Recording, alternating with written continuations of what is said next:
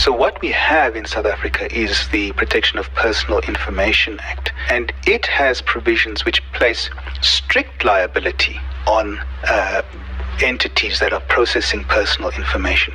What strict liability means is that there's almost no excuse if you suffer a breach and if personal information is exposed in public. So once that act comes into force, you as a member of the public will have a really powerful piece of legislation that will allow you to take on these entities, which typically have huge legal budgets. And why I say it'll be a lot easier is simply because the information regulator then becomes your flag bearer, and it is the information regulator that then pursues a hospital, for example, in the event of a breach. So you don't end up spending these huge amounts of money yourself on legal fees.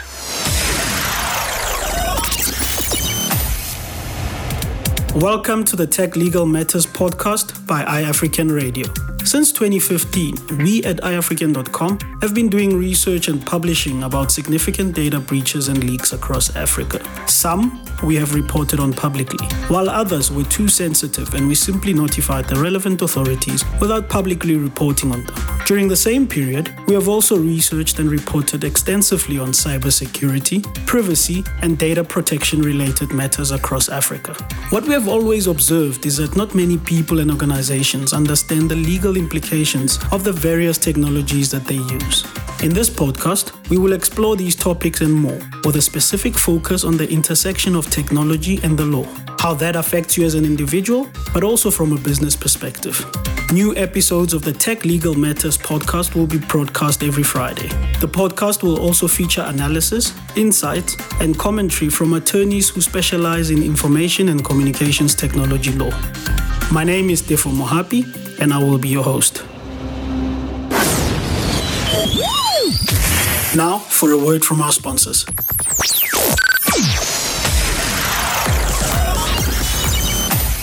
Hello, my name is Lucien Pierce, an attorney in South Africa. What I have noticed over the years is that technology continues to challenge the legal system.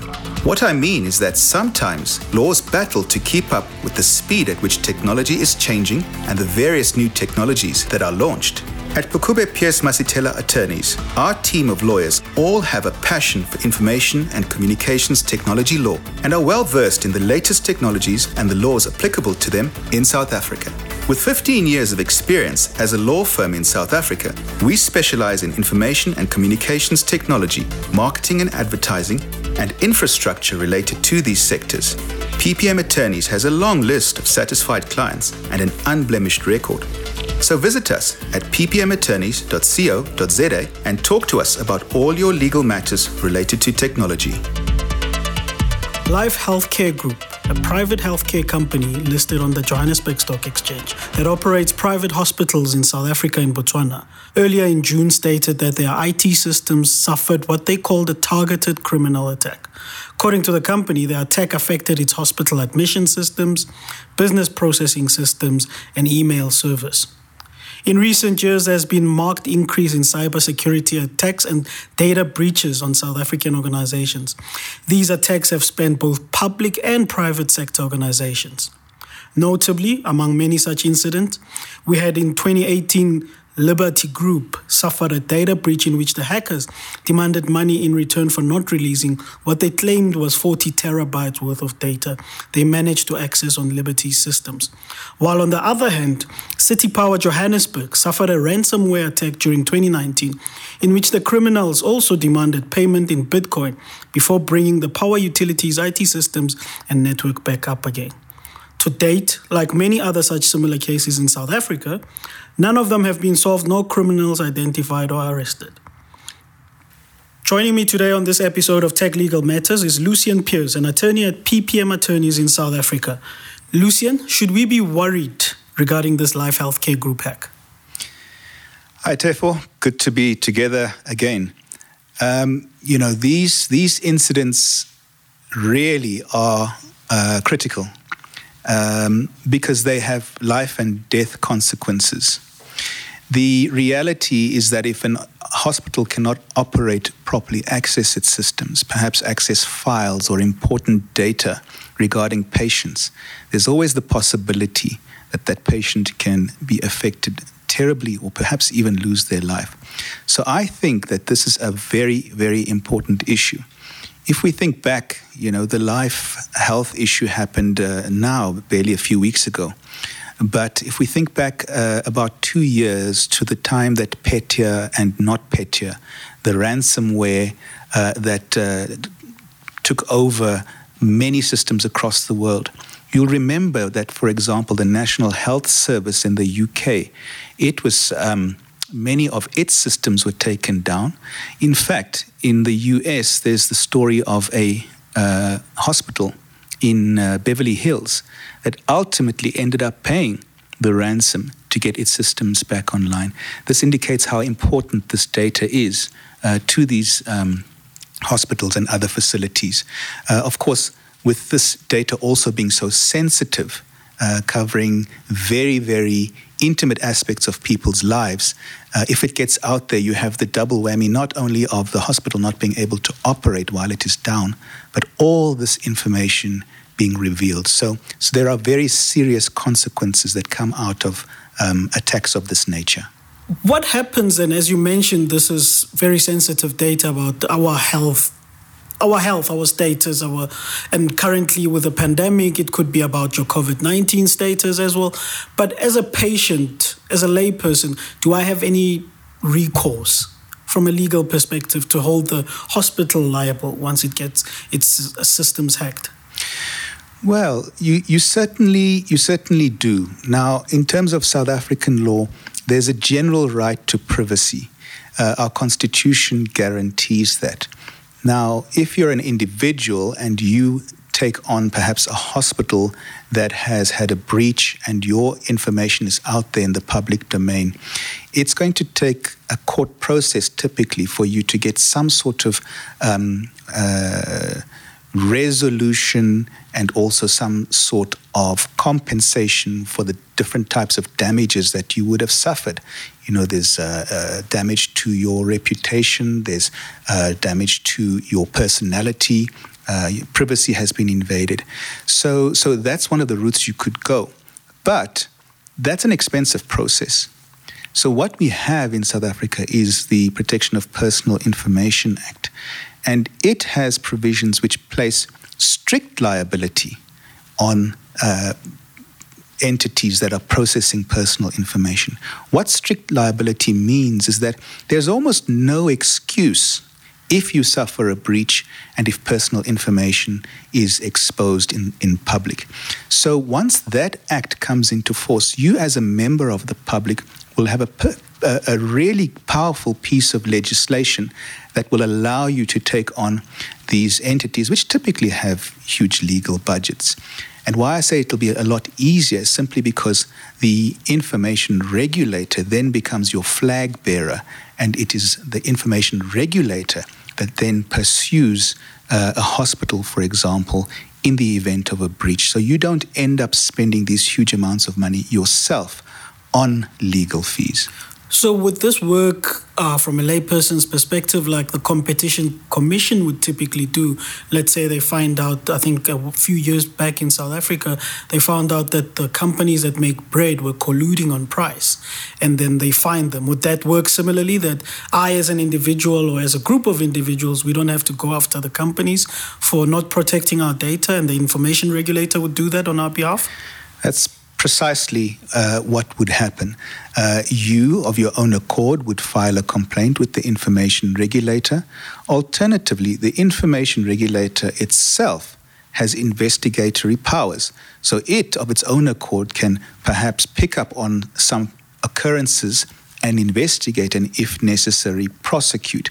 So it can happen one of two ways. Like you say, the individual could lay a complaint, or the information regulator itself could pursue entities that are engaging in unlawful conduct or where a breach has happened and nobody has actually laid a complaint. In that instance, the information regulator might think that it's in the public interest to pursue that entity and, in fact, start the investigation and initiate a prosecution as well. Now, you talk of the Information Regulator and the Protection of Personal Information Act in South Africa, and it's a brilliant piece of law from what I understand. And it was put in place, if I'm not wrong, long before the European Union put in place the General Data Protection Regulations, GDPR. And yet, if I believe correctly, we cannot enforce it yet. Is that correct? That's right. The GDPR became fully effective in 2018. It did have another law, a predecessor, which was called the Directive. It was promulgated in 1996. Our law, the Protection of Personal Information Act, or POPIA as we call it, it became a law in 2013. Of course, after almost 10 years of legislative toing and froing. So it became a law in 2013, but there's a distinction in terms of how laws operate, because you can have a law, but it might not be effective. In other words, it's not binding on the public as yet. So our law in South Africa is only partially effective, and the effective portions of the Act are those that have allowed the information regulator to be set up. So it's basically just administrative aspects. The rest of it that gives individuals the power and protection that they need has yet to come into force. There are rumblings, and there have been rumblings for a while, and there have been lots of false starts, if I can call it that, where people have said it's going to happen this year. But at this point in time, with COVID-19, with privacy being an issue, with contact tracing apps being out there, and governments considering all these different mechanisms, it is probably time right now for a law like this to come into effect, because there are likely to be damaging breaches arising out of all the information that is being collected on people's health, people's movements. So I would think that if the government had the people's interests at heart, it would be opportune right now to make this law fully effective. And I believe it's imminent. Now, you mentioned that it's an opportune time for this law to come into effect now.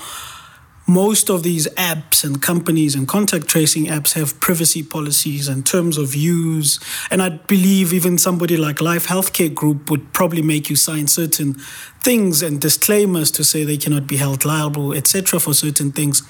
Is it possible in such cases where you find that perhaps, and this is hypothetically, that the privacy policy or terms of use contradict something like the Protection of Personal Information Act? Which one takes precedence?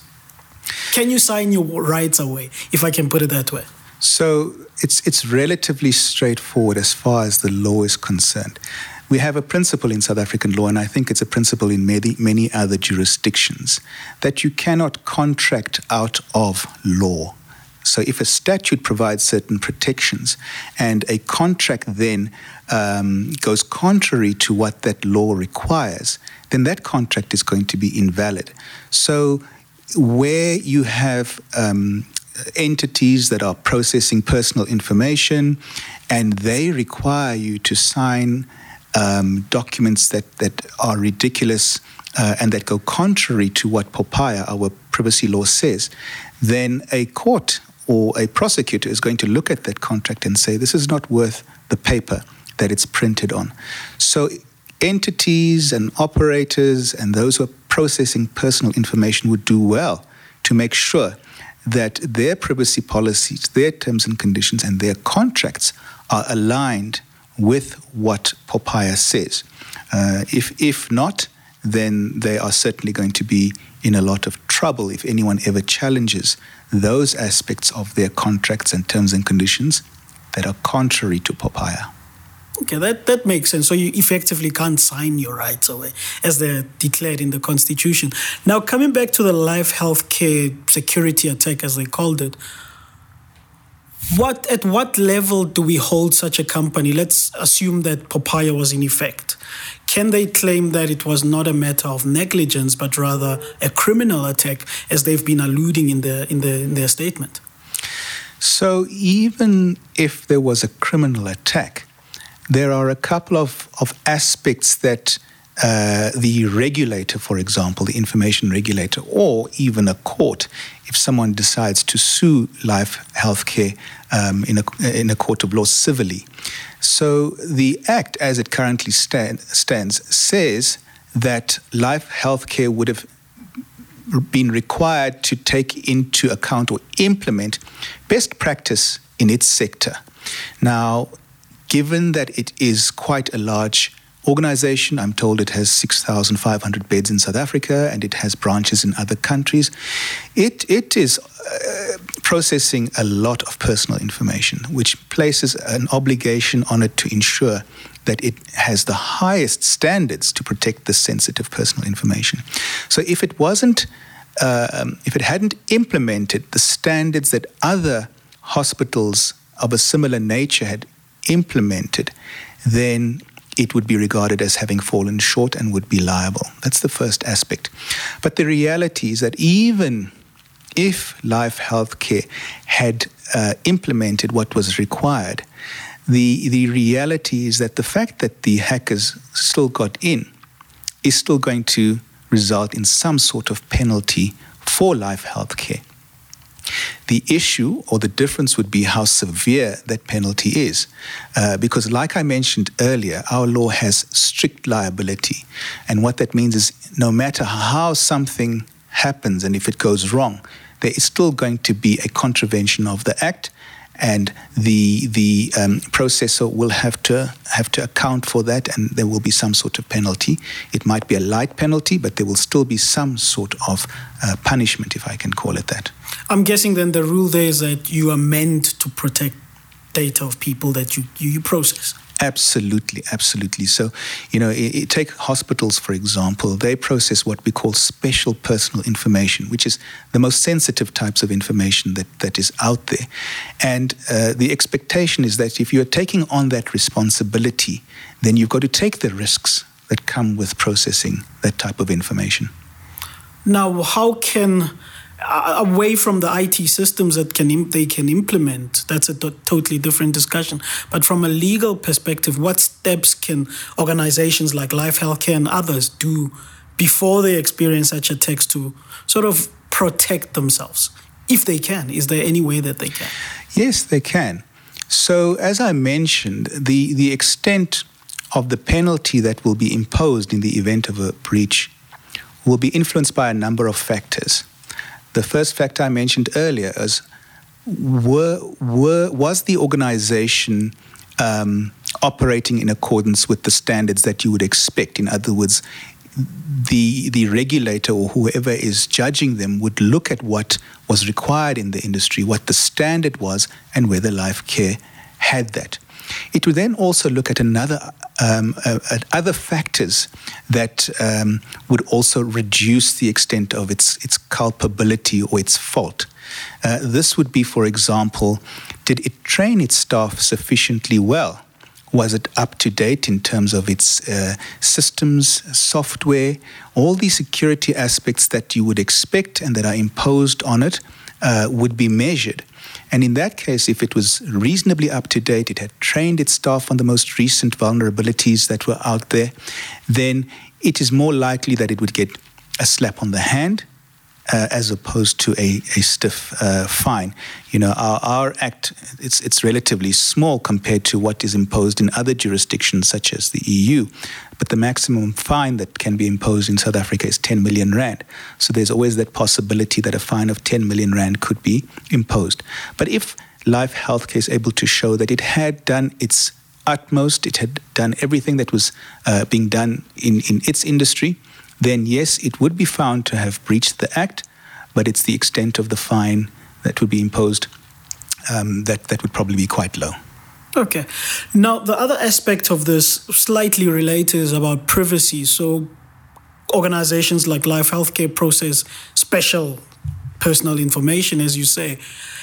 Does our POPIA Act, our Protection of Personal Information Act, make provision to say that within the organization, outside of being hacked or attacked, within the organization, only certain people can have access to this data, given that it's special, or it doesn't matter that anybody can have access to that data? Well, the Act is not prescriptive. It doesn't say do this, do that. It gives the entity processing personal information the latitude to decide how to comply with the Act. And that's why it says comply with what is best practice in the industry. So you as the entity have to go out there and do some research and see what everyone else or what your peers are doing and what the standard is. So, for example, if it comes down to processing special personal information, best practice would indicate that or require that you probably segment this information, have it separated from all the other less sensitive information, and probably only have very restricted access by designated people in your organization. The reason you would do that is because you would then limit the possibility of leaks and breaches happening, because there are fewer people, or perhaps more responsible people, or people who are higher up in the organization who have access to this information. So by restricting it, you reduce the risk of a breach happening. Now, as I mentioned when we started the podcast, there's been an increase over the past couple of years of cybersecurity incidents and data breaches, etc. It often feels like it's almost inevitable if you're a big company that processes lots of data that somebody's going to attack you. I mean, even Facebook themselves had data, including of South Africans, breached. Is it, in your opinion, firstly, something that's inevitable, that's bound to happen, that companies must always be on the lookout for? You know, there's a famous line from one of the senior people, I think it's in the U.S. Department of Homeland Security or the CIA or the FBI, who in the context of data protection and hacks and breaches simply said, it's not a matter of if, it's just a matter of when it happens. So when it happens, you need to have made sure that you could do your utmost to ensure that whatever the damage is reduced as much as possible. So my view is that it is going to happen at some point to everyone. Every organization is going to have a breach, whether it be a major breach or whether it be a minor breach of relatively less sensitive information. So in that instance, the reality is it's going to happen. So what do you do to make sure that when it happens, you are let off the hook a lot more lightly, if I can put it that way, by the regulator? You would make sure, as I said earlier, that you've done everything that you can to comply with what the expected standard is in your industry.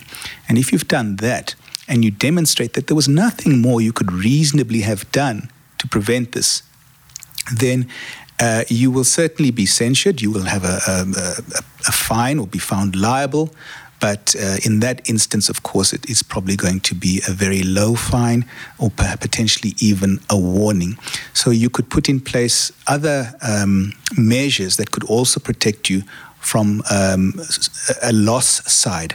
And one of the most important considerations to look at is perhaps cybersecurity insurance. Because if it eventually does happen that you have a breach and your policy covers you for a breach of that nature, you're probably going to be insured for the penalty that the regulator will impose. You will probably be covered, if you've taken out a good policy, for the legal fees that you will incur in defending yourself against various claims and before the regulator. And there will also potentially be some loss of profits or reputational harm that you would incur. And if you've negotiated that policy well enough and you're covered, then you will be compensated for that. So that, for me, is one of the most important measures you could take to cover yourself for this eventuality. Okay, so do we have that in South Africa, cybersecurity insurance policies? Yes. We have a number of insurers who provide this sort of cover. It's growing. There are more that are offering it. At the outset, the extent of cover was very limited. The policies were also very cleverly worded in that you were only covered for certain types of breaches and not every sort of breach, which is why I said earlier, if you negotiate one of these contracts, it's wise to make sure that you've got the cover that you're looking for and that you've got as broad a spectrum of cover as possible. What's also important is that these policies are applied very strictly. So, for example, if you are found to have not had the most recent patch for your software, or if you might not have trained your staff in the past year, and if that was a requirement of the policy, then there's a strong likelihood that the policy would be repudiated. So you've got to make sure that whatever undertakings are expected of you are strictly complied with as far as those policies are concerned. So these are policies for worst case scenario, where you've taken all the measures, you've done everything you can, but you still got breached. Absolutely, yeah. Well, as I always say on this podcast, what we discuss here does not necessarily constitute legal advice. Thank you, Lucian, for coming onto the podcast. You're most welcome. Now for a word from our sponsors.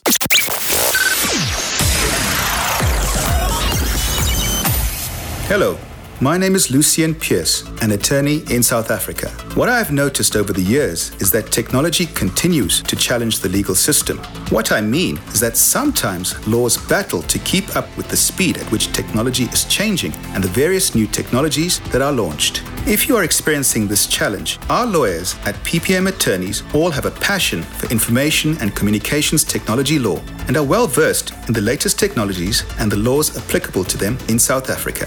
Visit us at ppmattorneys.co.za and talk to us about all your legal matters related to technology.